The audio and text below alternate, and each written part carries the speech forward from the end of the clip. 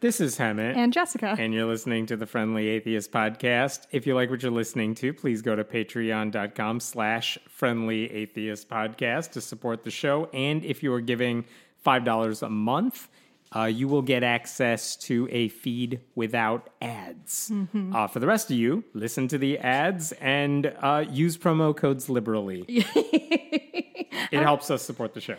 How are you, Hammond? I am excellent. I'm slowly readjusting to normal life. Right? Which is the same as pandemic life, but everyone else is leaving the house. But you have to come to my house more often. I know, yeah. I am leaving for Portland in about 12 hours. I am so fucking excited. I'm going to visit my friends. So today, and it turns out, here's a fun thing. If you haven't taken a trip in a year and a half, it's really hard to remember how to pack. Clothes, stuff. Clothes. I did pack literally. I'm going for 5 days. Guess how many pairs of underwear I packed? Just guess. 5 days? Mm-hmm. And I'm staying at my friend's place. They have a washing machine, like a washer dryer. It's a house. If it's more than 3, I'm going to be disappointed now. Uh-oh. I brought 10 pairs of underwear. Jesus. I think it's left over from like vacationing as a kid when you... Always extras. Well, it's always extras and also like, oh, you're going to go swimming and then you have to like put on a whole different outfit. So in my head, I'm just like, I need 3 pairs of underwear a day, I guess. I don't know. Anyway, I'm very excited. I'm very overwhelmed. I am jealous of the getting on a plane and going anywhere right now. So soon. Being not here is going to be great. Like, I love my house. I love my husband. Shut up, Daddy. I love my dog. Oh, boy, but not being in these 4 walls is going to be a treat. Come back soon or never come back. Whatever it is. Whatever makes you happy. So we're recording this on on Thursday. So if anything big happens Thursday night or Friday... We'll talk about it next week. Sure. Fucking deal with it, nerds. That was mean. You didn't deserve that. I also wanted to plug at the top. Sorry. As I erase my notes. Go on. No, Hammond does timestamps, and I can just see every time, I'm like, oh, another thing. He has to, like, cross out the timestamp, like this idiot's talking again. This Sunday at 3 p.m. Central, you can see me and my face on the Nonprofits, which is an Atheist Community of Boston organization, I guess. Yes. So YouTube show Nonprofits with a PH. Yes. I recorded it last night. I'm very excited about it. And it was just genuinely a wonderful, wonderful show. We had Puck was our host, and then Arden of Eden and Cynthia McDonald, and they were all gems. I am obsessed with all of them. They were great.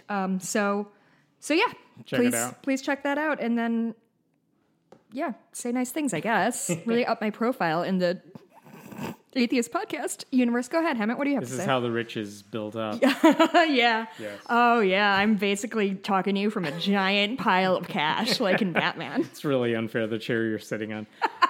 Let's start with a happy story. All right. And this is one we actually talked I was looking this up. We talked about this years ago. Sinead O'Connor, singer. For those who don't remember, in 1992, she was the musical guest on Saturday Night Live. Mm-hmm. She had put out a couple hit songs, maybe many more, but there were a couple at the time that were really mainstream. Mm-hmm. And she sang a cover of Bob Marley's song War. Mm-hmm. And if you watch video of what happens, it's one of those, like, there are no instruments. It's just her and her voice. We call that a cappella in the music business. And at the very end, it talks about fighting the real enemy. And during rehearsal, I believe, she had held up a picture of something. I don't remember. That represented a real enemy. And she showed it on camera during like dress rehearsal. And that wasn't controversial. She was talking about a real issue. And no one thought anything of it. During the actual live performance, the one that everyone saw on TV, when she said, fight the real enemy, she holds up a picture of Pope John Paul II because of the child sex abuse scandals and the cover-ups in the Catholic Church. Again, 1992, like a decade before like newspapers began publishing stories about, before the Boston Globe Spotlight team got around to it. She did this in 92, held up Pope John Paul II, ripped up his picture on camera. There is dead silence after that performance. It's amazing. And at the time, she only really got backlash. Oh my God. It genuinely ruined her career for a long time. And she was a crazy talent. Is a crazy talented person. During dress rehearsal, she held up a picture of a refugee child saying we have to fight against letting these kids suffer. But yeah, she was a pariah for a very long time. Now, when we talked about her a couple of years ago, actually, let me back up. In 2010, long after all of this happened, almost 2 decades later, she wrote somewhere that the thing that really bothered her about the backlash is that people kind of assumed she was an atheist. And she said, Can you imagine? It's not, that wasn't Is she Catholic? She is. She said it's not an she didn't say that in an anti-atheist way. She's just like, but you're wrong. I am Catholic. She said, I'm Catholic by birth and culture and would be the first at the church door if the Vatican offered sincere reconciliation. Now, this weekend, there is a profile of Sinead O'Connor in the New York Times. She has a new memoir coming out, so they did this profile on her. And of course, that has to come up, that incident, because it was kind of a defining moment in her career. And arguably in the night, like, it is a huge pop culture moment. Yeah, and here's what's interesting. Now, in hindsight, having 30 years to almost 30 years to look back on it, she says to anyone who says that killed her career, I'm quoting from the piece, she says, O'Connor doesn't see it that way. In fact, the opposite feels true. ... I feel that having a #1 record derailed my career, she writes in the memoir. And my tearing the photo put me back on the right track. Where basically she's a rebel and not part of the mainstream. And that actually allowed that to happen. She said of her protest against abuse in the Catholic Church, I'm not sorry I did it. It was brilliant. But it was very traumatizing. It was open season on treating me like a crazy bitch. Jesus. So, I appreciate that in hindsight. Yeah. She's like, nope, I don't take that one back. I did it. I thought it was right then. I think it's right now. Yeah. That's incredible. She's a badass. And also she put out a song that I just discovered in 2014 called Take Me to Church. So like she talks about, it's a very good song. I would recommend it. Anyway, I think it's also worth noting that like, she kind of looked more punk than usually what we would see on an SNL. She had a shaved head. Like, she's a beautiful person. Shaved head, very quiet demeanor, which is, like, in the 90s, we saw a lot of bigger, musical extravaganzas. She didn't fit into any mainstream definition of, like, pop culture, Her pop voice singer. is unreal. Did you know who wrote Nothing Compares to You? No. Prince. Oh, really? Yeah, that's why it's the 2 and then the U, the numeral that 2, makes sense. Letter U. There was stuff in the article about her friendship with Prince at the time and how they worked together. The reason we brought her up a couple of years ago, because she was in the news a couple of years ago, was because at the time she had converted to Islam. And today she is still a Muslim. Really? Yeah. She goes by a different name, though she also answers to Sinead O'Connor.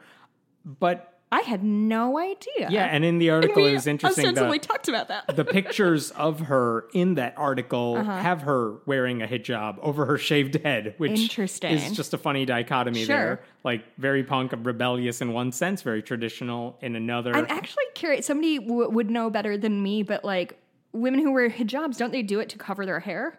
In a sense, but it's also a cultural thing. It's also a profession of respect in the religion. So modesty, and she seems to be happy. I mean, as much as you can glean from a profile, right? But she just seemed to be just very comfortable with herself. She has, she's living among other women and just happy with like older women surrounding her. Is she Golden Girl scene? That's what. Yes, dream. Yeah, that's what it sounded like. So good. I hope she's at peace. Like, deserves it after years of whatever she had to go through. Yeah, people lost. Do you think if that happened today in 2021? That would be a good question. What would happen today if someone did that? Because you could arguably do the same thing even with Pope Francis. Yeah. Same issue. And I don't know, like, I think at the time it seemed like such a major, not controversy, but like, summon your nose at the man or whatever. Yeah. But now, like, people do not, and this is not to downplay her or saying if she did it today she'd be any less, having the courage of her convictions. But do you think it would get the same? I guess it kind of would if it was on SNL. Yeah, I mean, the conservatives love shitting on SNL for any reason. Yeah, I'm thinking back to, I mean, if Elon Musk's Elon Musk is the host, and anything happens, it becomes a talking point for days to come. Right. And so for someone to do something like what Sinead O'Connor did and rip up Pope Francis's picture, I think that would generate... I feel like I know exactly what the outrage would look like and from which circles you would have politicians saying something disrespectful and those people who whine about cancel culture saying she should be canceled and all that hypocrisy. Like, I know how it would play out, but like you said, I don't think it would be any less awesome. Like, it'd be dope as fuck. Speak truth to power. Yeah, sort of I think that the fact that she was for a very long time a practicing Catholic kind of adds a much cooler flavor to what she did. She's criticizing it from the inside. Exactly. I guess I also assumed, I just didn't think much about it. But like as an Irish woman, the 90s were a rough time. And like, the Catholic Church is monstrous in a lot of ways. Was the 90s when they found that pit of baby bodies? Sorry, trigger warning. I can't remember what year they discovered those. I think that came later, but there were like Magdalene laundries that people knew about and other traumatic things that the church was involved with in Ireland. Like, it's not a surprise that there was criticism of the Catholic Church even in Ireland, even 30 years ago, even much before that. I feel like a lot of times when we criticize the Catholic Church, generally we focus on it's very easy to say, well, they, keep pedophiles safe and just shuffle them around. But there's so much depth to the depravity of the Catholic Church that sometimes we don't focus on because it's not what we're focusing on right now. But don't forget, they found like fucking 800 like infant bodies in a sewer system or something. The story there is they took in these women who had babies, but they were not married. So they took in the women, single women, with their babies, and they didn't take care of any of these people, and it was disastrous, and movies were made about it, articles were written about it, but this was covered up, like everything is covered up for the longest time. I'd like to recommend the most recent episode of Bad People, which is BBC America podcast, and they talked, literally I listened to it today, and it's all about this place, and beyond the fact that there was a 25% infant mortality rate there, the women were they were literally treated like slaves. They were given no solid food, only liquid foods. The mothers were expected to care for their babies, and then as soon as they found an adopted family, just took it away. Like, it is it is fucked. I have no better way to say it. It's so sad. I'm totally switching gears for a different story, but this one is also not unhappy, which is weird for us. But I managed to make it unhappy at the end. Good job. Thank you.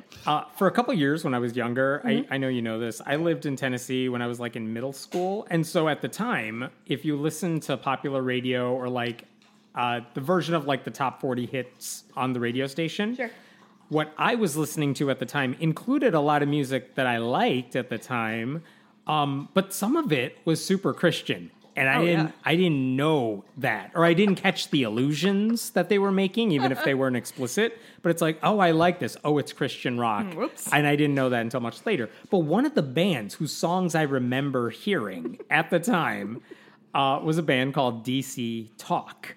And DC Talk? Yeah. I've never heard of them. DC Talk, don't ask me what it stands for, but they were formed at Liberty University in 1987. Oh, brother. They were together for much of the next decade, and then some. 3 members. Again, I won't like pretend to know all of their music. Rock band or like pop? Christian rock, whatever you want to make of that. But a couple of their songs became mainstream hits, and the band got, I guess, well-deserved mainstream attention. And one of the 3 members of that band is a guy named Kevin Max Smith.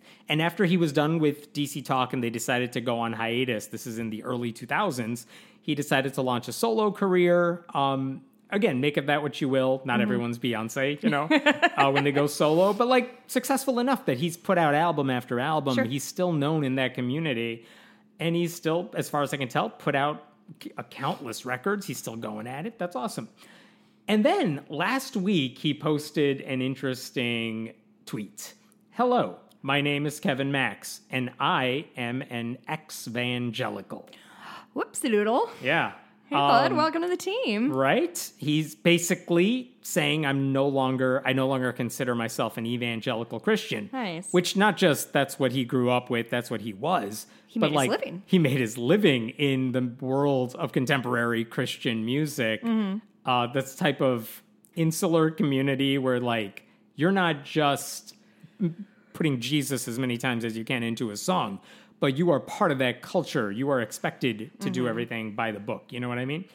And so he's saying, like, I don't believe that stuff anymore. It's not that he was lying about it in the past, just saying I'm no longer in that place. Now, I should say in a follow-up tweet, it's because someone said, like, okay, well, what does that mean for you? Sure. Are you an atheist? He didn't say that word. Is he still a Christian? Well, he didn't say that either. And I'm not going to try to foist a label on him. Yeah. What he said is he follows a, quote, universal Christ, which he did not define, which could mean whatever you want it to mean in a sense. Like there are people who say, I believe in the teachings of Jesus, but not the miracle stuff. Like I like the idea of him. Yeah, like the Jefferson Bible shit. Yeah, we could like the idea of what Jesus represents, but that's very different from I believe in miracles and God intervening in our lives and all that. Someone else asked him, like, what do you believe in? And here's his response. I'm going to read this because it's just a nice anti-war, pro-peace, anti-hate, pro-love, pro-LGBTQIA, pro-BLM, Black Lives Matter, pro-open-mindedness, anti-narrow-mindedness, pro-utopia, anti-white nationalist agenda, pro-equality, pro-vax, pro-music, anti-one-percenters, pro-poor, pro-misfit, pro-Jesus, etc. So no wonder the evangelical church doesn't want him. Yeah, that sounds good. I feel like he really buried the pro-Jesus down at the bottom of the list. Last on the list. Yeah, no, that sounds like a liberal atheist to me, bud. I didn't ask him specifically. I am curious if this is a way to... you've reached out to him?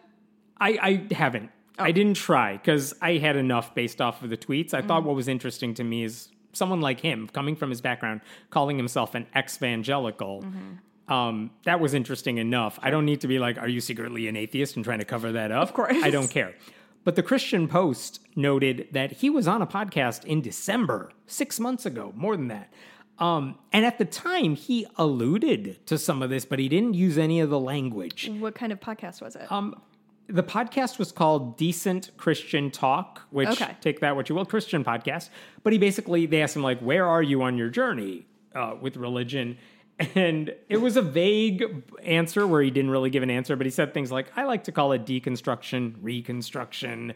I think where I'm at right now is I've really gone on a journey to find out what I truly believe by reading a lot, thinking a lot, keeping my eyes and ears open, which again is totally code for you are not one of them anymore. Yeah. Yep. Eyes open is a pretty big reason that he's left the church because he can see shit now. He also has a new band that is called Sad Astronauts. I don't know what the reference is, but he posted the lyrics of one of the songs because the album is coming out soon. So he posted one of the song lyrics, some of them. And let me just read you some of the lyrics. It's okay to be estranged from everything that you were taught. It's okay to unpack all the hopeless baggage that you bought. It's okay for you to lose the shame from all the church's abuse, and it's okay for them to see you don't believe in man's inerrancy. Like, he's one of us. I don't know. He didn't say the words, but... No, but a lot of people who... I mean, I bet this is... I don't know. He could just, like, chill in that sort of liberal Christian bubble, which is I have no problem with. Right. Like, I think... I always want to make it clear that, like, I don't think him becoming an atheist is necessarily better, but I think it's great that he is thinking for himself and deciding what morality means to him instead of letting the church tell him. I think that's great. And notice that he's not saying, this is something I think is worth noting. He's not saying, I don't believe what the Bible says or anything like that. He's not taking that journey away from atheism. He's basically looking at the white evangelical church, or at least the culture that he grew up in, and saying, I cannot be a part of this. I see what they are supporting. I see what their politics are. Right. I can't be a part of that. And if that means, like you said, if he's a progressive Christian and he still believes all this stuff, like, I don't care, whatever, you do you. Right. Like, I think you're wrong, but whatever. Yeah. I think everyone's wrong about everything. Join the club. Doesn't matter.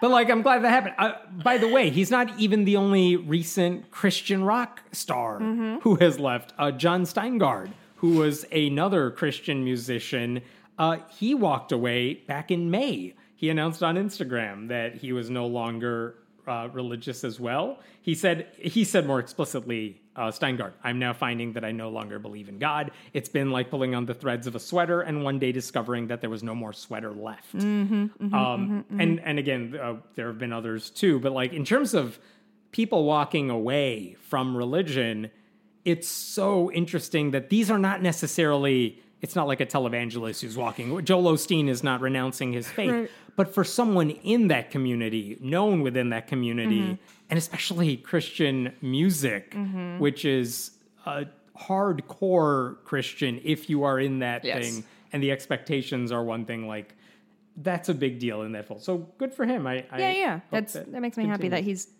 going down his own little path. That's great. Yeah. Here is an interesting video I saw this week. I think we talked about the guy who made it. His name is Casey Cole. He's a very young Franciscan priest, the type of person who will wear priestly getup, but it looks like a robe more than anything else. Like, it's sort of conservative Catholic type. But the reason we talked about him, I think, a couple of months ago is because he had made a video that went viral as far as, a video from a Catholic type of priest could go, where he basically said, listen, if we are pro-life, what the hell are we doing? I'm paraphrasing. But he's like, yeah, we'll do anything to save a fetus, but we are not saying anything about the lives lost during the pandemic or the precautions for that. Like, wasn't exactly a mic drop, but I thought, yes, you're making a point people like us have been making for a while. You're calling out the pro-life hypocrisy on your side, because he does believe abortion is evil and all the conservative things. But for him to say, like, we can't call ourselves pro-life, maybe we're something else, but we're not that if we're allowing this stuff to slide. So interesting. I was like, interesting video. Of all the things we disagree about, I do appreciate when someone's willing to call out their own side on something like that. So he made a video last week. I think now he knows he's getting some praise from some atheists. So he made a video last week where the thumbnail on YouTube is Dear Atheists. That was my first reaction. I know I keep saying but I just have such a bad feeling about this. I'm going to get down to, it was like a 5-minute video, but I'm just going to quote, here's the crux of it. Okay. I want to know if you are good at being an atheist. What? Not being good, like being good at being an atheist. Can you articulate why you don't believe in God in a coherent way, or do you just say religion is dumb and use logical fallacies? Have you explored the depths of your mind and heart, ... or do you just not want to go to church, so this'll do? Have you read the critical, hold that thought. Have you read the critical atheist thinkers of history? People like Nietzsche, Sartre, Feuerbach, we're all Heidegger. reading a lot of Nietzsche around here. It's super fun, and we're all fucking depressed. Or do you just stick to people like Richard Dawkins, people who provide great sound bites for the cause, but do little to add anything to the world other than straw man arguments and divisiveness? Have you read for yourself the works of real theologians? People articulating our beliefs in the absolute best way we know how. Name. Anybody I'd recognize? Joseph Ratzinger, Pope Benedict, the last guy. Or do you stick with the simplicity of evangelical pastors from some rural anti-intellectual church? But wait. Yeah. Shouldn't I be able to listen to anybody talking about their religion and its true Christianity? Is this guy saying that, like, hillbillies who go to mega churches aren't real good Christians? Because that sucks. That's definitely the implication. That fucking blows, dude. Like, first of all, in addition to pointing out the problems, let's start backwards. Okay. Starting with those low-hanging fruit of the usual, this evangelical person who is embarrassing, said something stupid and factually untrue on something. Here's a woman on one of those shows saying, like, yes, I've been to heaven. Let me tell you, they play basketball in heaven. God wins every game.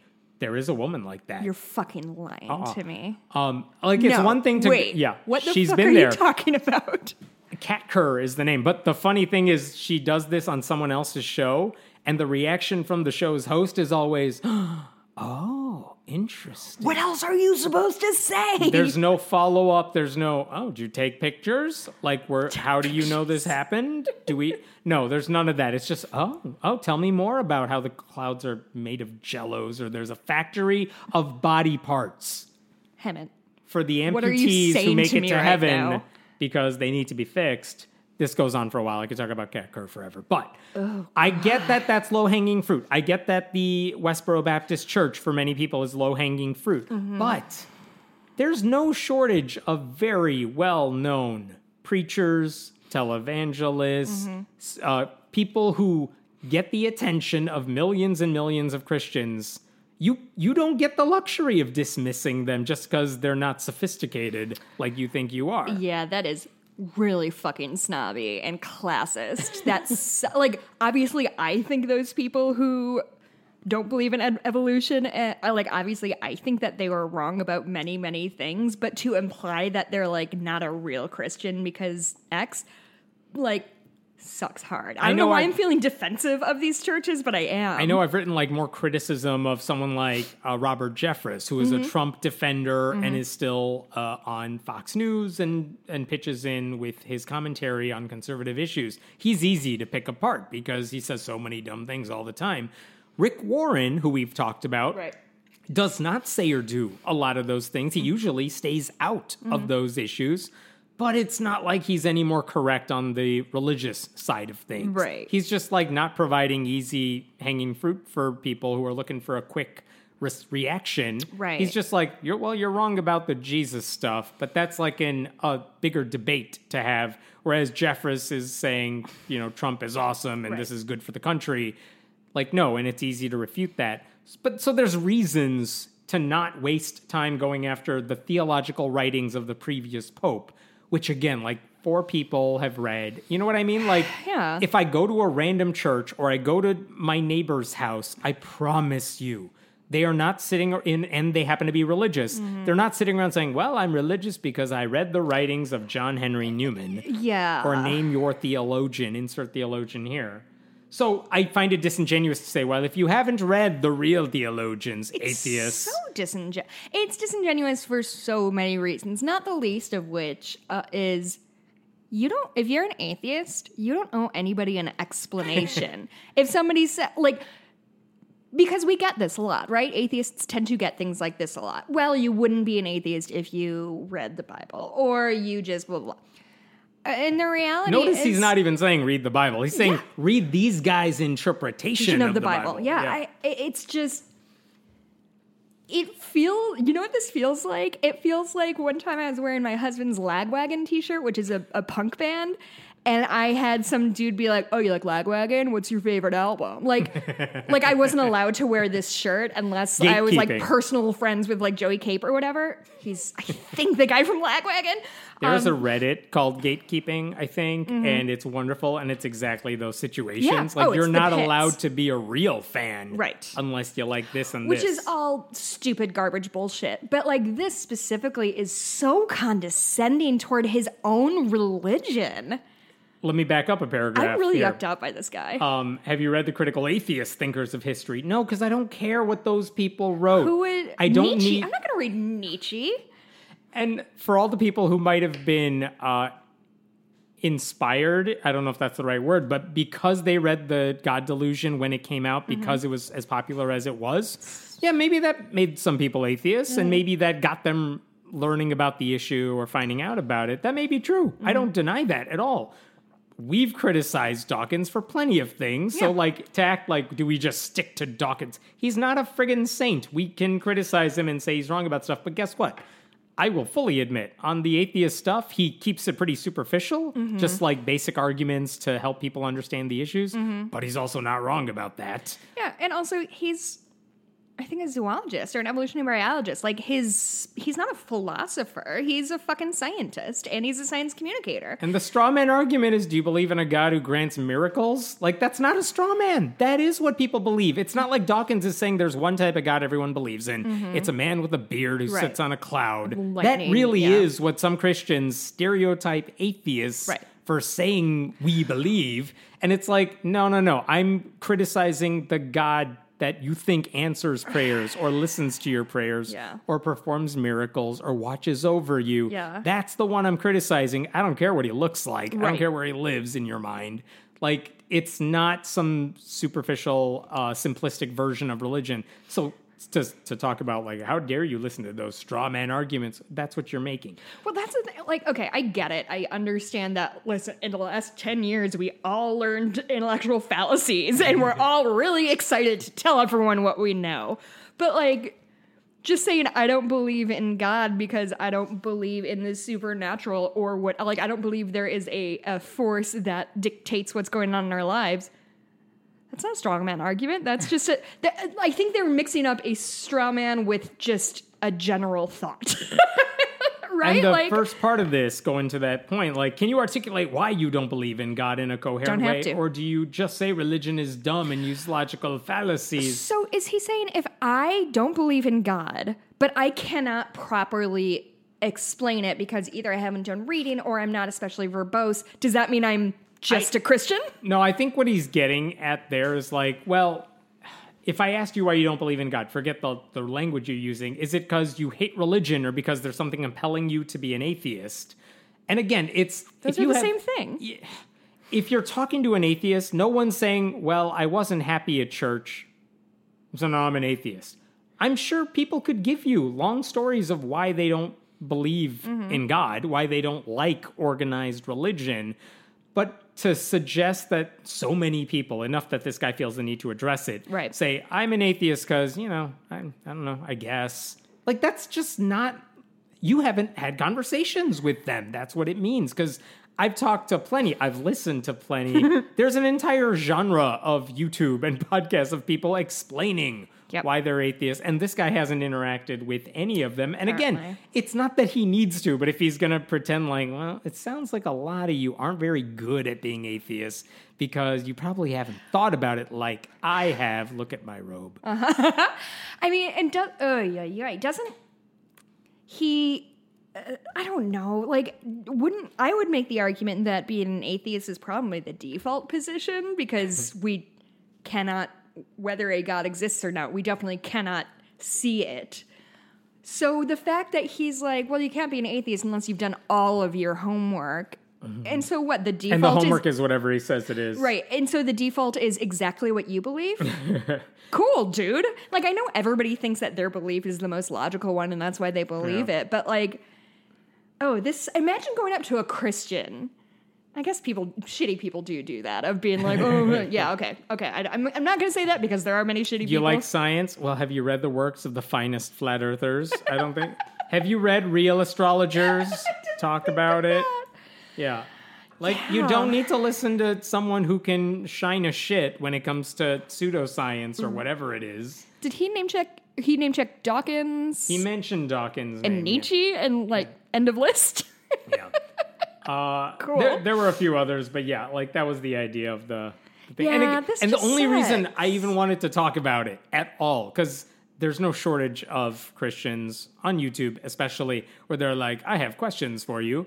And sometimes it might be rhetorical. I have personally made videos where I'm like, hey, Christians, I'm going to ask you some toss-up questions. Sure. I don't want your responses. I've gotten emails like, I have responses. Where should I send them? I'm like, I write back and I'm like, I don't care. You should just This is for you to discuss. You should just send a dictionary definition of the word rhetorical. Yes. And the fact is, this was not a rhetorical video. I think he wanted a response because he knows people are watching, which is why I feel compelled to respond to it. Mm-hmm. But also, like, if I'm giving you the benefit of the doubt and saying, okay, if you really want an answer to this... Right. Well, your premise is completely broken. Right. Right. There were some good videos about it. If we're gonna yell about like bad arguments, let's start with false dichotomy. Either you're an atheist or you're the thing. What is he? Catholic? Franciscan. That's Catholic, right? Yeah, sure. I think they make wine. Yeah. I don't know. It's just what a dick. Like, just what a shitty thing to do. I just want to go back. The easiest way to flip this on someone is like, would you go up to a Catholic, a Protestant, and say like, well, are you good? Well, have you read the workings of those same theologians that you want me to waste my time reading? Like, if you go to any random church you are not going to find Christians sitting there because they read the works of those theologians. Yes. So stop pretending like I'm a bad atheist for not having done it. Well, he is pretending that he's trying to turn the tables because many people, not everyone, many people who are atheists are so because we saw the inner workings of the world and thought about it and whatever reason you left religion, right. Whether you had a bad experience at church, whether you watched the child sex abuse stories and you're like, I can't be a part of this. Maybe there was some superficial reason that made you think, I can't do this anymore. Mm-hmm. But that's usually not the only reason someone ditches all of those beliefs. Right. I mean, like we said, like the rock star guy, the DC Talk guy, right now he's at the place where he's like, I can't be a part of this culture, this evangelical, white evangelical, conservative culture. Yeah. So I'm stepping away from that. Yeah. Fine, he's on his journey, but he did not say I'm ditching my beliefs. And that's what a lot of people do. Mm-hmm. I'm disenchanted with this. Right. So I'll walk away. Well, he's trying to turn the tables because most people who are atheists are so because they've thought the issue through and came to the conclusion that there's no God. Many, many, many Christians are Christians because they were raised Christian, and that's always what they've done. So to pretend that everybody sitting in a pew has done all this theological research and is sure about everything and knows every piece of the religion in and out is wrong. And we know that's wrong. You didn't reason your way into being religious. You were probably raised religious. I would like to know if he's read the Quran. And has he dismissed the people who interpret it and explain it? Yeah. Yeah, it's so... I mean, I know people accuse atheists of being cocky, and arguably we are. But, the audacity of being everybody's a Christian, you just haven't read the right books yet. That is such or at least a belief in God, unless you've read the following... Yeah. By the way, atheists know more about religions. Atheists and Jews know more about other people's religions on those tests like the Pew Research Center does. Okay, I'm jumping ahead to one more. This one should be a quick story. A few years ago, 2017, this is right after the Charlottesville rally, there was the MTV Video Music Awards right after that, 2 weeks later or something. Okay. And one of the highlights that went viral had nothing to do with music, as is the case with everything MTV. But one of the people who appeared on stage was a guy named Reverend Rob Lee IV. And he got on stage at the MTV Rob Lee as in Robert E. Lee? Getting to that, yep. He gets there and he basically says, I'm going to quote from what he said on stage. My name is Robert Lee IV. I am a descendant of Robert E. Lee, the Confederate general. We have made my ancestor an idol of white supremacy, racism, and hate. As a pastor, it is my moral duty to speak out against racism, America's original sin. Today, I call on all of us with privilege and power to answer God's call to confront racism and white supremacy head on. Wow. Yeah, it was a powerful speech.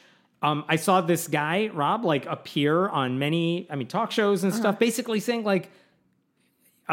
if the thinking is this guy isn't just a descendant of Robert E. Lee, he shares the name. Yeah, and yet he's saying, oh, you want to tear down Robert E. Lee's statue? See you never statue. Bye. Yeah, I'm totally fine with it. He did. He literally called for taking down statues of his ancestor. Good for him. So why is he in the... Oh, by the way, I should say, not long after he gave that speech at the MTV Video Music Awards, he had to resign from the church where he was a pastor, Bethany United Church of Christ, due to fallout. Does he still live in the South? I believe he still lives in the South, but basically he had to resign because there was so much backlash against the sort of stuff he said. I should say, when that statue, of one in particular of Robert E. Lee, was removed, this is last summer, 2020, in Virginia, Governor Ralph Northam introduced Rob Lee at a press conference saying, we've been talking about his great-great-grandfather. And here's why this is in the news this week. The Washington Post's Glenn Kessler basically said, we looked into it. We cannot find evidence that this guy is a direct descendant of Robert E. Lee. Twist! Yeah. What? This is from the Washington Post. Rob Lee may have firmly believed he was somehow related to Robert E. Lee based on stories he heard at home about Uncle Bob. Instead, he appears to be a descendant of Robert S. Lee, also known as Uncle Bob, who served in the Confederate forces. but was not a general, and more importantly, like, is not Robert E. Lee, the guy everyone knows. He may have been a descendant of a dude named Robert Lee, which is a common name, who was also a Confederate soldier. God. So I'm not saying this guy's a liar, but family lore has its way of like, you really do believe some of this stuff sometimes. God, yeah. So he probably grew up thinking, oh, that was my ancestor. And he's gone on to a life where he legitimately fights the good fight for the good causes. But along the way, I mean, let the benefit of the doubt here, the best case scenario is he genuinely thought he was a descendant of Robert E. Lee, did not realize that's just not true. Shit. The worst case scenario for him is at some point down the line, he figured out he was not the descendant and yet allowed the myth to continue, because he usually, if you look at his speeches, he doesn't say, I'm the great-great-grandson. Sure. He says, I'm a descendant or I'm related or something like that. But according to this, like, we don't even know if he's related. Like, it's just the name. Interesting. One thing in the Washington Post article, without new evidence that confirms his claim, the pastor should not state he is related to Robert E. Lee, especially in legal filings, because in a legal filing that was made to file a lawsuit, they list the plaintiffs and why they are connected to the lawsuit, and it says he is like a descendant of Robert E. Lee. Like, if you're putting that, it's not just sense. You letting people think it. Sure. You're literally saying something that is a lie. And the Washington Post said news organizations should not echo that claim. Interesting. I should say the day this article came out, which is last Friday, the 14th, Rob Lee posted a tweet. Here's what he said in its entirety, which this is the part where I'm like, it would have been easy for this guy to say, this is news. It'll take a bit to digest. I really did believe this is the case, but if I can't find the evidence, okay. That's not what he said. Oh. Here's what he said. There was an article in the Washington Post about me being not related to Robert E. Lee. I have chosen not to engage because I'm currently on a regimen of medication that has made it difficult to keep my head up. There are also family dynamics that make this difficult.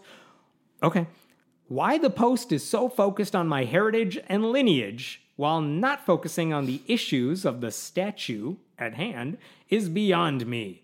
As they mixed up even the most basic facts, I have removed my name from the lawsuit as not to detract from the community of Statesville that I love. Which is a weird way of not addressing, like, why does the Washington Post care about my lineage? Well, because you kind of made it your thing. That's why.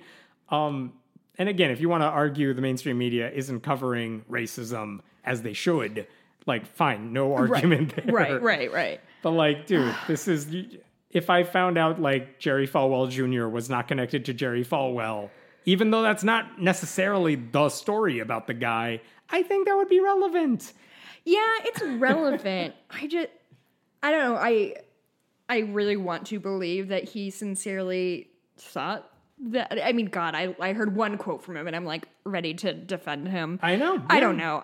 I genuinely don't really care either way. But like, I think that this sort of stage of science that we're in where we can actually test people's like genetic lines is really going to blow some shit up for some families, because I think I mean, I don't know about you, but like, I feel like most families have the lore of, this is a distant relative of this, or, your great grandfather came over, like was a stowaway on a boat from Ireland to New York or whatever. And like, I guess to me, it is obviously relevant, right? Like if you're going around saying that you're a descendant of Robert E. Lee, it gives your voice more weight than it would otherwise have, right? Yeah. And that's the thing. You used his name as a platform for you.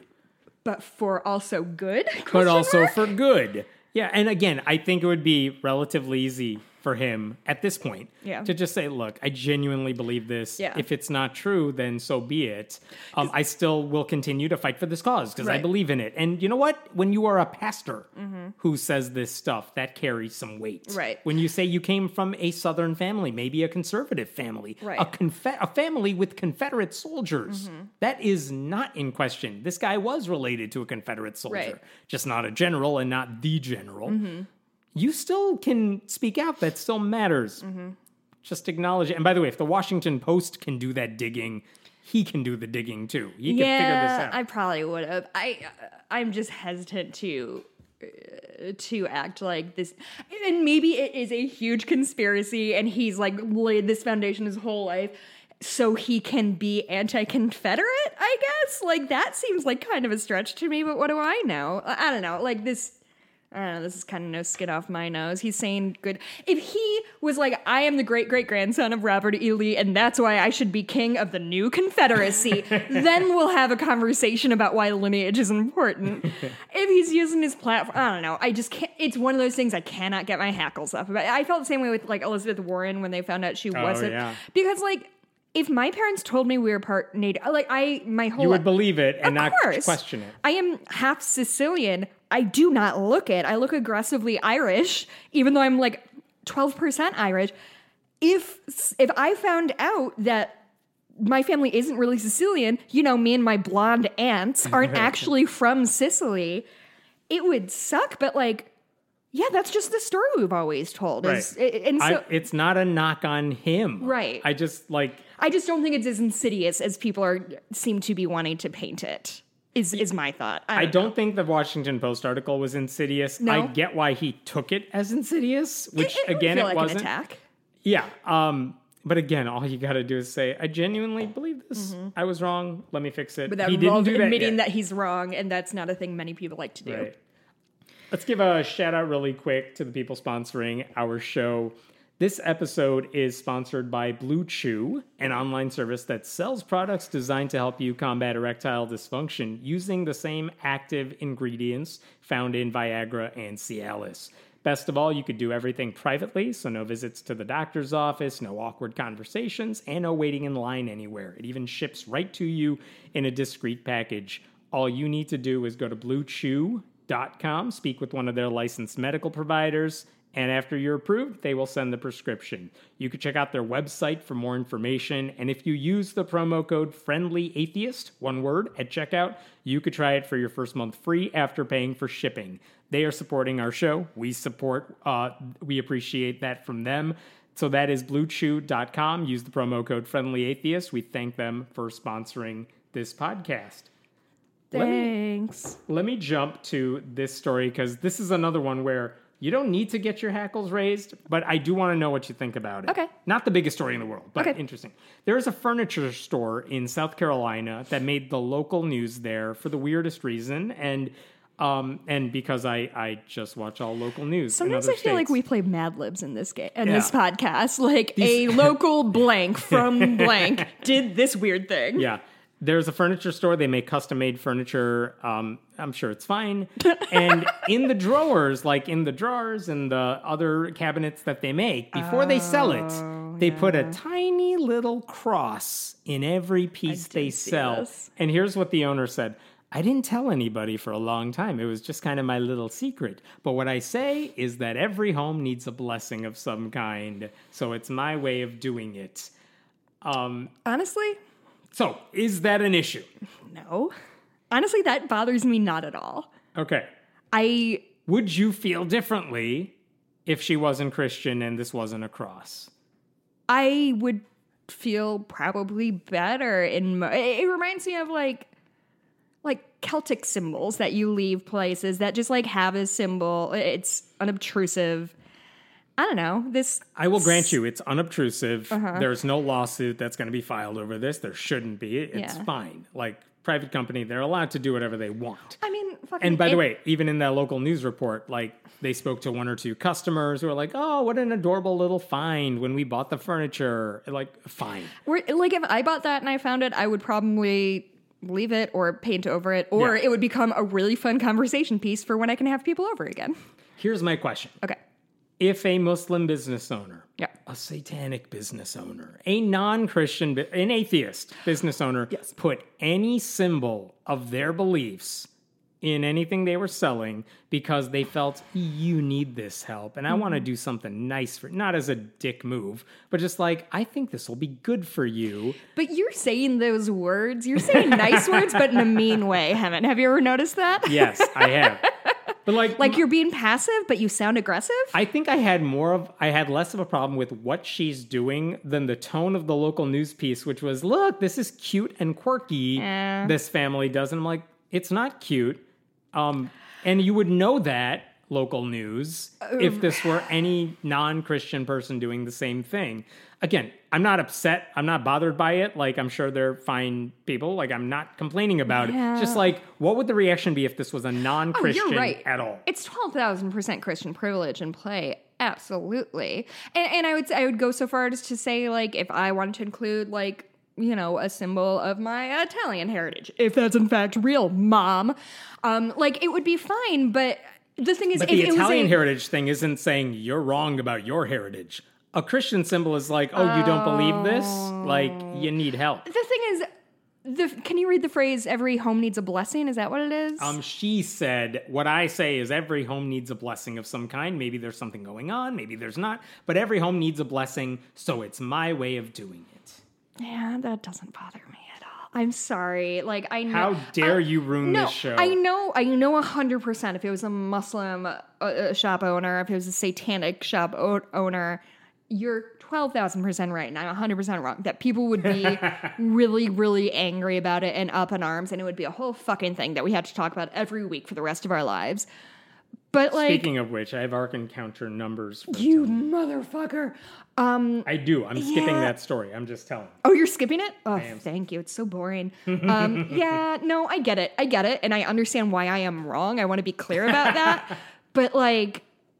all things, it's not like it's a big fucking crucifix with Jesus on it. Like, it's a little innocuous cross. When I read the article, that was my question. What's the size of these things that she's putting in? I had to watch the video. What's a couple inches? Yeah, it's very small. And it's like in the bottom of drawers, right? Yeah. It's hidden. Yeah. You won't know it until you open up the furniture. The thing's probably everything I own was made by, like, fucking Best Buy or whatever, but, like, I have to think if people are making if people are making stuff by hand, most of them have some sort of brand or marker that they leave on their work. Carve your trademark inside. Yeah, I don't know. Just all things listen, if this is what Christians did, if they low-key tried to bless my home more frequently, I would be really chill with Christians. Yeah.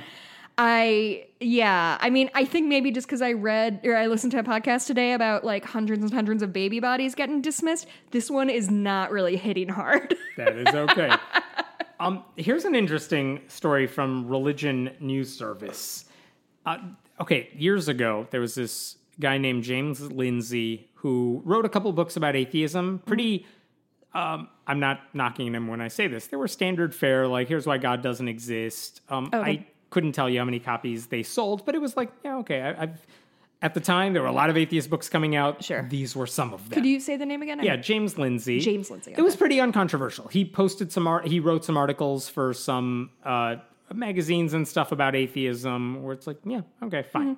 No big issue.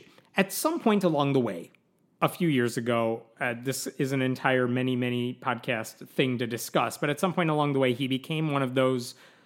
I was a contrarian about religion, and it worked for me, so I'm going to be a contrarian about anything. So let me move on to feminism and racism.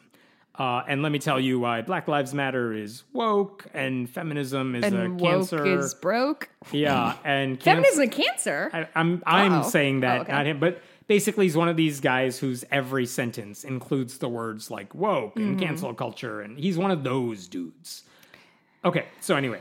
I'm lining him up with a, what's his face, who's on every podcast, the Spotify guy. What's his Joe Rogan? Name? I'm lining him up with that sort of attitude. You know that New York Times coined that term, intellectual dark web, which is like, we're the... I have never heard that. Oh, you lucky woman. It sounds like white guy shit. Yes, that is pretty much what it is. It's basically the people who are like, we're basing our beliefs in rationality and reason and maybe science. And what do? They're like anti-race. They're anti-racism.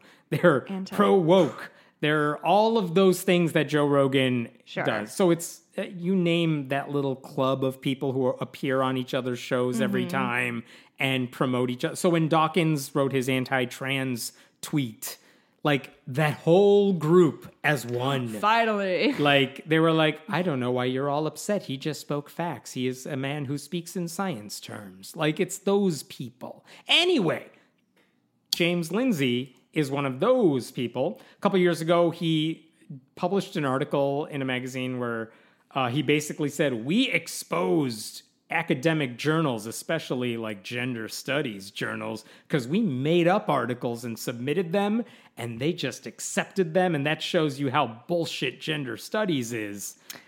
Except if you actually look at the papers they submitted and the actual process they went through, like, that's not what y'all did. Can you explain to me more what happened? No, because it'll take several hours.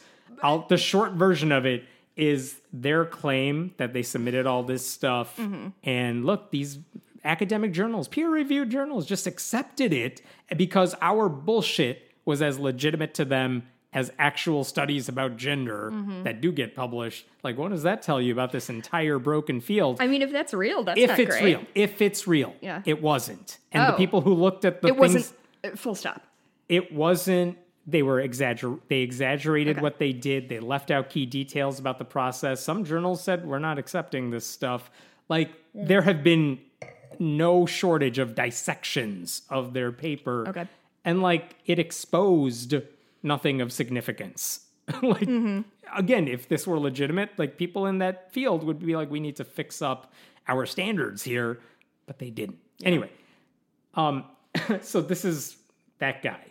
And now he's one of those guys who's like, I'm a classical liberal. He's on the advisory board of that Republican conservative atheist group where they can't find members elsewhere, so they go to CPAC Does to recruit classical members. liberal mean something different? It also means white guy, rational reason / I hate feminists. Okay. That sort of thing. I've never heard that expression before. If you hear the word woke, it is synonymous with classical. They're going to hear some of this and then they'll pick it apart. Here's what I can tell you about these people. Okay. If I say anything about any of them, Twitter becomes unusable for 24 hours because the mentions are just people defending these guys.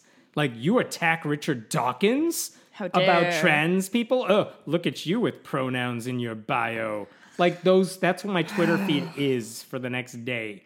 Now, here's why I bring up Maybe this it's a guy. good reason to stay off Twitter for a day, you know? I know. So Bob Smetana of the Religion News Service, he wrote an article this week that was interesting because his basic thing is, okay, there's James Lindsay, this guy who is part of that community, does all this stuff.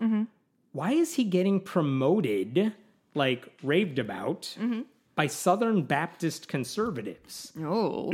Because that seems weird. White dudes make strange bedfellows, though. Yeah, and Bob was like, why is it that Southern Baptists are into this guy who shares no religious overlap with them? Except for they're both anti-women. Pretty much. It's like, oh, Southern Baptists, I think this is kind of where we get down to. This from the article. In Southern Baptist circles, James Lindsay has become a key critic of Resolution 9, which is a statement about critical race theory and intersectionality. In 2019, the Southern Baptist Convention said, there were these people who said, let's acknowledge that racial injustice like kind of plays a role in where we are at today. And we need to take into account that past when we talk about how we live out our faith. That's not to say there's anything wrong with the Bible. That's not to say we have a problem with it. But let's acknowledge that intersectionality is important, that talking about our racial past is important. Sure. And the Southern Baptist Convention, very conservative, they said, yes, we agree to that resolution. It's mostly symbolic in a sense. Like, what are they going to change? Not really anything, but they passed it. So this is back to the article. In Southern Baptist circles, Lindsay has become a key critic of Resolution 9, a statement about critical race theory and intersectionality. That resolution refers to those two theories as analytical tools that can aid in evaluating a variety of human experiences. So basically, he's mad about that. Yeah. Like, how dare you elevate critical race theory and feminism? And the Southern Baptist conservatives are like, well, there's a lot of black preachers in the SBC who have very publicly in the past year said, I can't be a Southern Baptist anymore. You all are way too racist. I'm out of here. Sure. And like, these are prominent pastors within their fold. They're losing them. Right. And they're like, we need, like, who can we point to say this isn't just like, it's not that our faith is racist. It's not that our faith is this. Like, there are academic, scientific reasons. There's an atheist who's a dick just like us. And that's pretty much their argument. And this guy is welcoming it. And wait, it gets worse. Because James Lindsay has a website that he works for Called his whole thing is like called New Discourses. And guess who's like the money guy behind that? It's a guy named Michael O'Fallon who's a Christian nationalist who runs another website called Sovereign Nations. Sorry, did you say Christian nationalist? Yeah, basically a guy who wants a theocracy, but not using that word. Right. Like, let's just use the Bible as our ground for legislation. Yeah. We can and basically, almost kill our sons every day. It'll be great. Here's a white Christian nationalist who's saying, yeah, I'll promote this guy because he's good for my side. And shouldn't so that when I bother said you? white guys make bad bedfellows, strange bedfellows, Yeah. I was right. It's just a bunch of white guys jerking each other off emotionally and intellectually. O'Fallon, that Christian nationalist, is the same sort of guy who literally, I mean, he spreads George Soros conspiracy theories around. Like, you would think if your whole brand is, I'm a critical thinker and feminism is wrong, but I'm a critical thinker, like, maybe stay away from the guy spreading conspiracy theories. And no, it's like, oh, they're funding me? Okay, fine. Yeah, that doesn't speak well to literally anything about either of these people. The part that made me laugh/cry is when Smetana said, like, if the Southern Baptist Convention was looking, and by the way, James Lindsay doesn't have any academic background in these subjects. I think he has a PhD in mathematics. But it's not in the subjects he's criticizing, which, by the way, is fine. You don't need an advanced degree to do anything. You have a degree in mathematics. No, do you? what do I know? Yeah. Was that what your major was? Math? Yeah. Nerd. And bio. Double nerd. But yeah, like, they could have found academics who specialize in this stuff within the Southern Baptist tradition. But guess what? A lot of those people are the same black preachers who have now walked away, and the Southern Baptists don't want to talk to them, and they don't want to listen to them. And Smetana said he reached out to Lindsay for the article. Initially, I guess he said, yeah, sure, I'll talk to you about it. And then radio silence. And you know how it works. It's like, I don't want to talk to you, but when your article comes out, I'm totally going to bash you. Yeah. And so he's been on it's been several days of just nonstop. LOL, this article. This makes me look awesome, despite being an attempted smear and partial attempted doxing. Doxing? Did they release his Social address? Security? No. They said, like, publicly, he also has a side gig where he does some other stuff. It's public. Like, you That's could not find what that doxing online. is, It's bud. not what doxing is. God, they want to be oppressed so fucking badly. Yeah.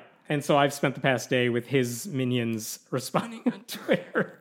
It's like, oh, I know the type of people you are. Oh, I guess I'll mute everybody. I do want to be verified on Twitter, but also I feel like the second I am, that's it for my Twitter presence, because it's just going to be weirdos replying. They just opened it up. Wait, what does that mean? They opened it up? You can open up Twitter verification. There's a code to fill out or shit. How do they verify if I'm me? I don't know. I'll talk to you. How do they verify if anybody cares if I'm me? Nobody's pretending to be Jessica on Twitter. What if somebody was? That would be a fun... I'll get on that. Okay. Don't dox me, Hammond. This is a short story, but this is important. The White House this week met with leaders of a number of atheist groups. What? Yeah. The White House office of... Did you go? No. I didn't go. So I'll give you some background on this that I didn't post about this. But like in 2010, Obama's in office. In 2010, Obama is in office, and they literally said, we want to... They have a White House Office of Faith-Based and Neighborhood Partnerships. The idea there is, look, I don't want that office at all. Right. But if the idea is, look, people are motivated by their faith or lack thereof, and it's important since that's the vessel through which people are motivated and they act and they do charity work and they live their lives. Right.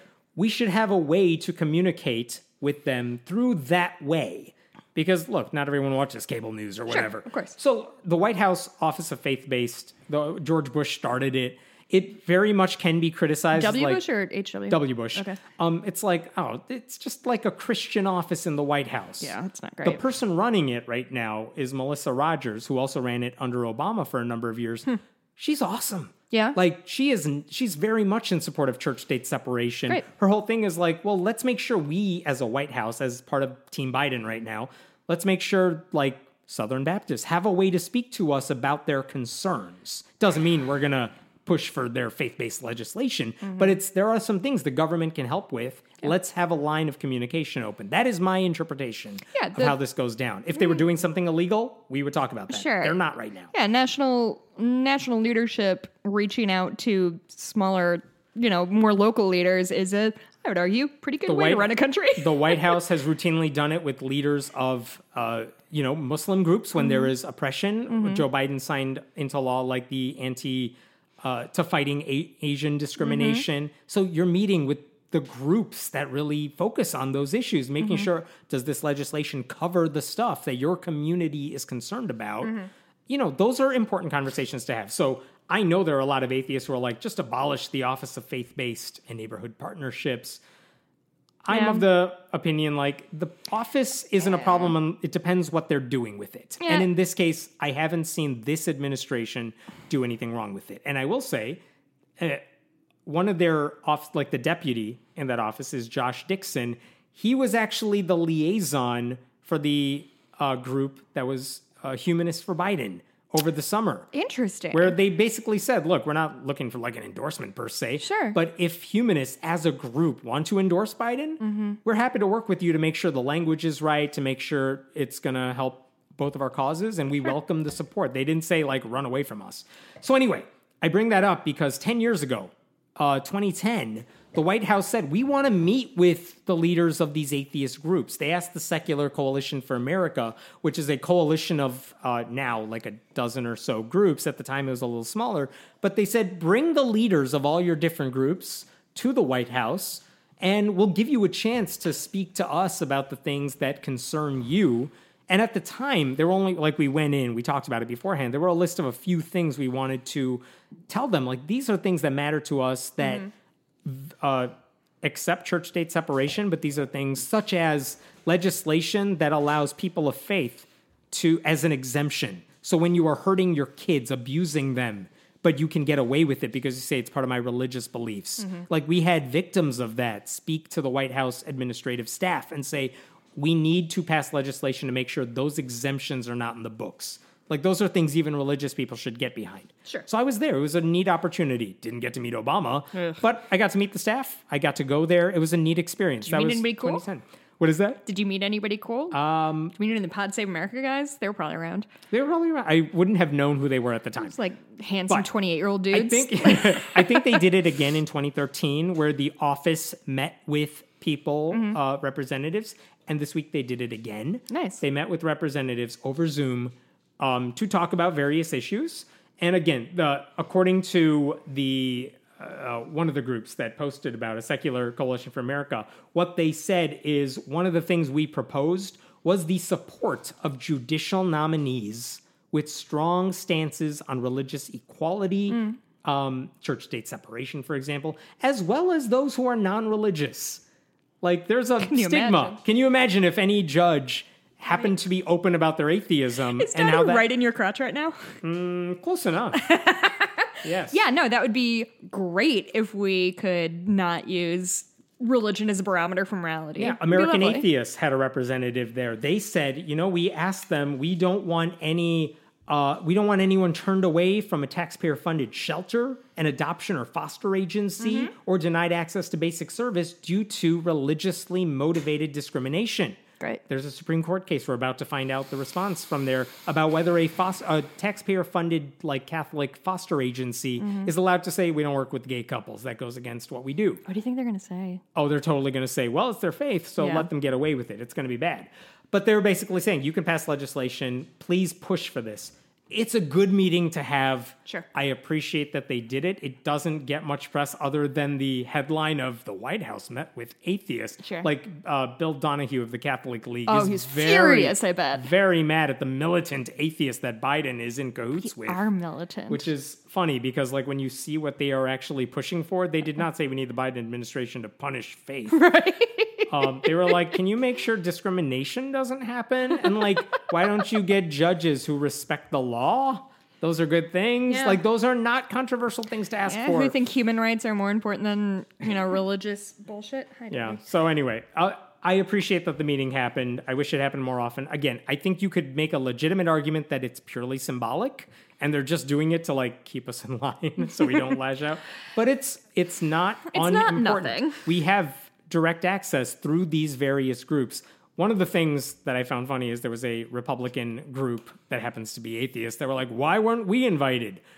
One, because you don't do anything except troll people on Facebook. You mean that's not useful? You're not a due-paying member of the Secular Coalition for America, and they actually reached out to the coalition, umbrella group of all these atheist organizations, including ex-Muslims, including secular Jews. Like, they have a broad coalition there. And, like, you don't do anything. Yeah. That's why you're not invited. Just because you exist doesn't mean anyone owes you shit. Yeah. Yep. That's well put. All right, I got one last story for you here. I have two that you haven't even let me get in edgewise. Oh, fine. Go. Do one of those, because I don't know. Okay, well, this one's a strong bummer. So is this the right energy you want to bring into this? Yes, that is the energy I want. Okay, so Tennessee is a state I've been to twice. They have a governor. His name is Bill Lee. He is a Republican. Also, I dislike him greatly because he just signed an anti-trans law, an anti-trans bill into law that sucks. It does, obviously all anti-trans bills do nothing but punish people for living their own lives the way they want to live their own lives. This blows and is so distressing. So apparently businesses in Tennessee, so we're talking Nashville, which is a huge city, and I don't know when's the next time I'm going to Tennessee because of this bill. They require businesses and public buildings to warn customers that they serve transgender people.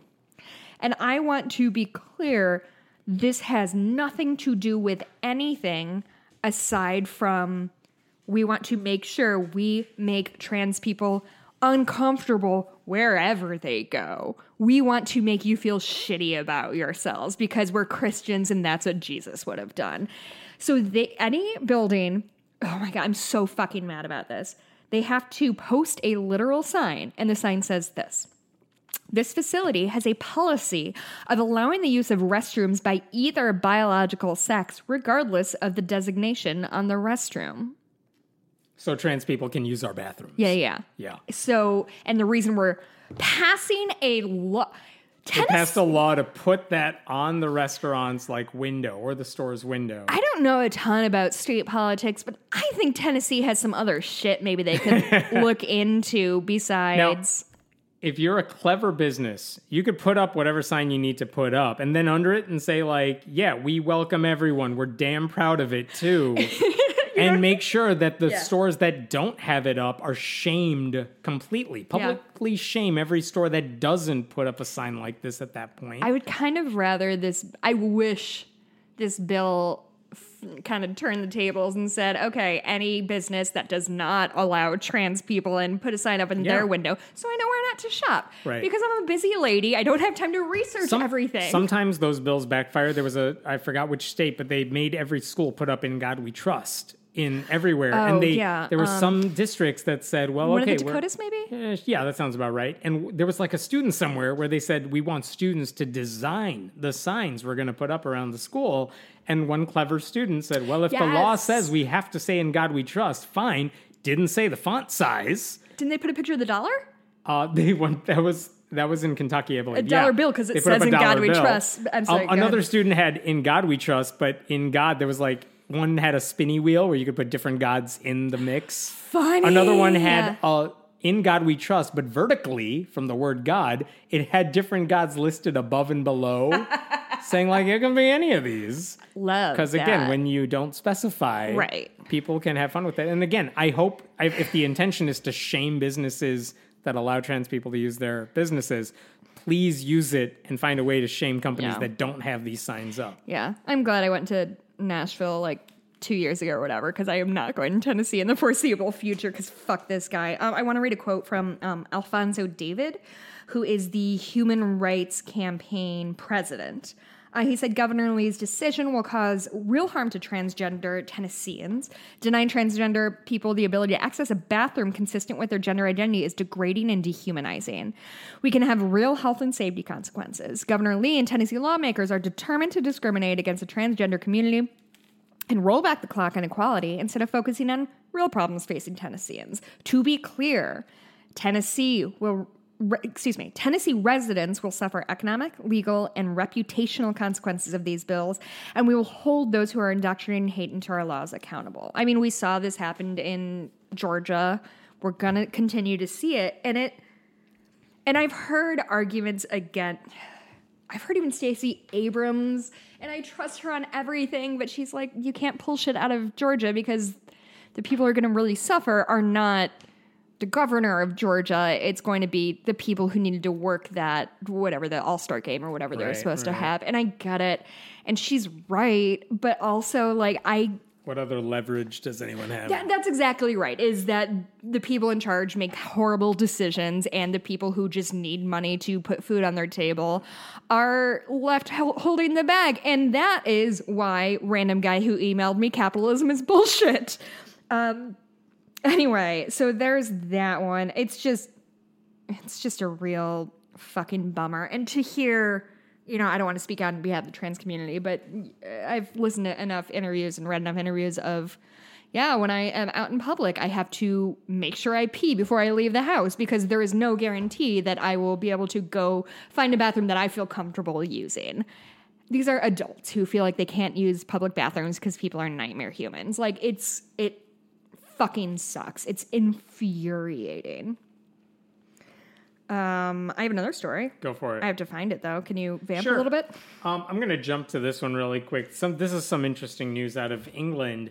Their Office for National Statistics just put out a list of people who died from COVID between January of 2020, before the pandemic for most people really began, through the end of February of this year, because that's where they could collect data for. So 13 months. And they, no, more, a year and 2 months. I said 13 months. Oh, I'm sorry. 14 months, but you're right, yeah. So they put out that data, and here's what's interesting. When you sort it out by religion, the Bing bong. no religion category, men and women in the no religion group, and women identifying as other religion had lower rates of death involving COVID-19 compared with the Christian group. In fact, they were lower than pretty much every group everywhere. Did anybody beat us? Atheists live forever. That's a scientific fact. Again, they didn't break it down by atheists. It's no religion is the umbrella group for atheists, agnostics, and the I believe in some hippy dippy shit. I should say Muslims were smaller population in England. Yeah.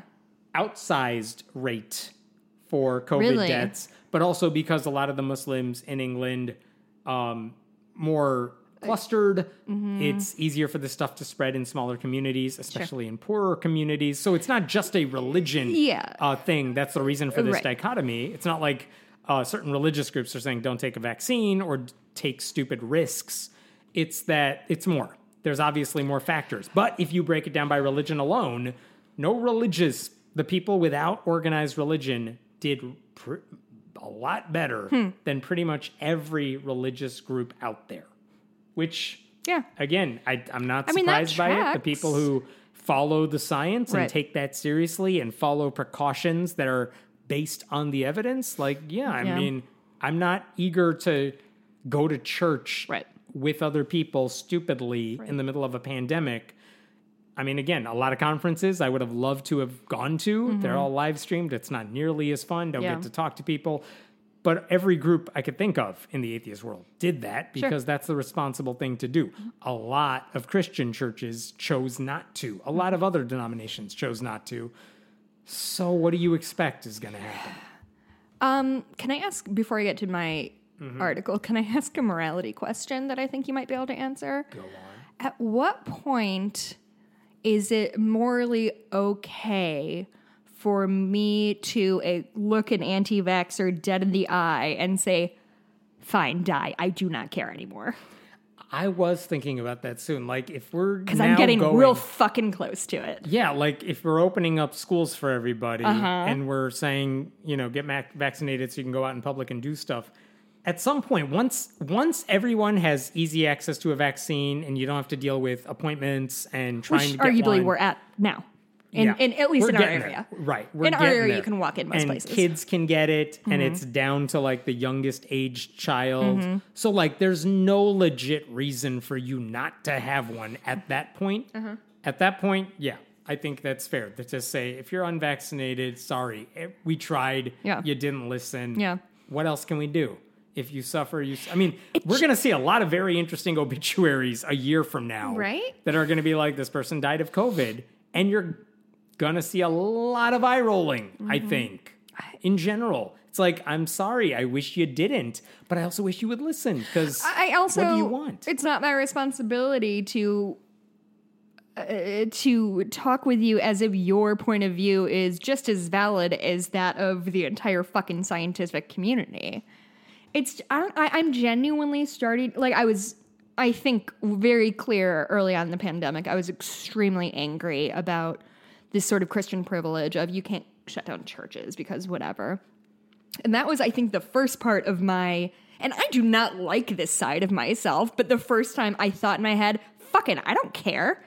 But of course, during the middle of the pandemic, the problem was not just you're going to get COVID and die. It's you're going to get COVID and pass it on to a million people, many of whom are going to be ill, suffer long-term consequences, death. But at this point, I'm like, I don't know. I'm all vaxxed. As of today, Mikey's all vaxxed. My parents, the people I love and are important to me are vaxxed. And like, if somebody chooses not to do that and suffers the consequence, I do not know if I have the emotional capacity to feel bad for that person. Yeah. I mean, I felt that way. And I think that makes me a bad person. I felt that way during quarantine, too, where it's like, I mean, I think we would all have a very different reaction to the entire pandemic if the people who made irresponsible choices were the only people who suffered. But that's not what happened. It's all these innocent people. Like the wedding in Maine where like... A bunch of people died who did not go to the wedding, but yeah.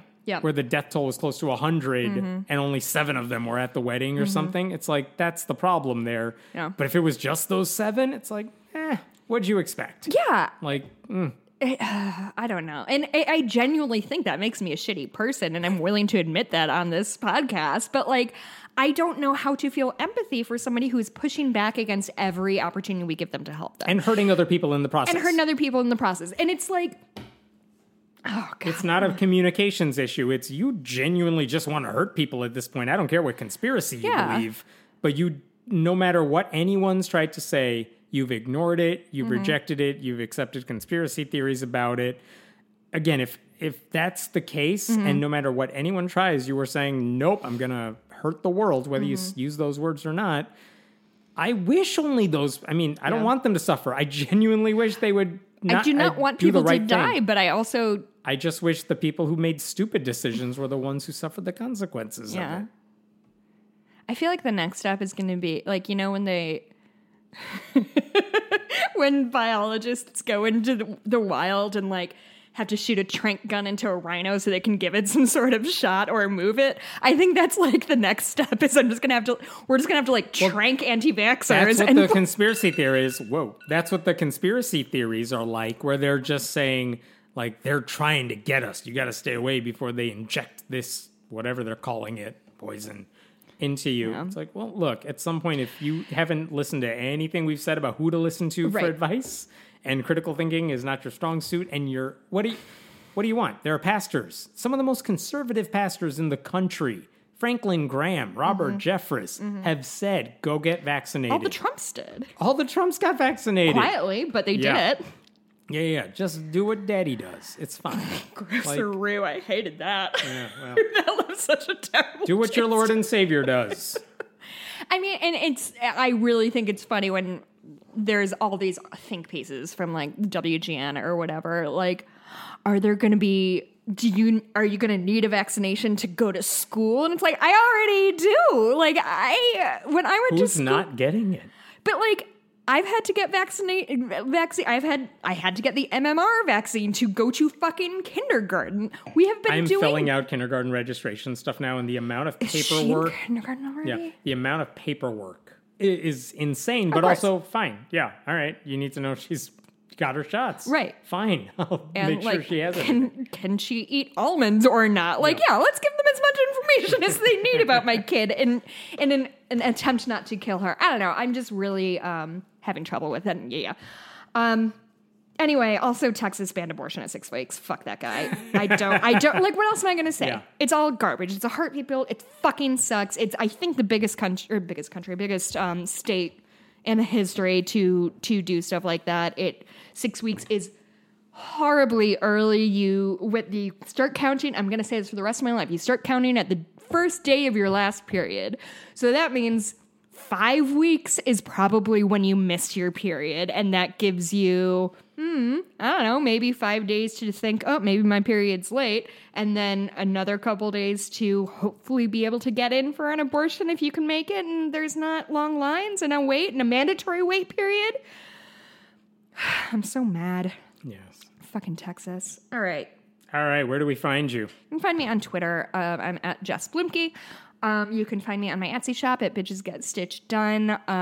Thank you. I've gotten a couple of fun orders from a few people in the last few days. And don't forget, I'll tweet it out, so follow me on Twitter. But Sunday at 3 p.m. Central, you can see me on the Nonprofits. And you can see my green hair. I have green hair now. Sweet. Yeah. You? I am at Hemant Mehta on Twitter. To everyone except the woke people, feel free to, right? I'm at friendlyatheist.com. Go to patreon.com/friendlyatheistpodcast. Support the show. You can get it ad-free for $5 a month. We appreciate it. And we'll see you after Jessica returns from Portland. Yay! Bye. Bye.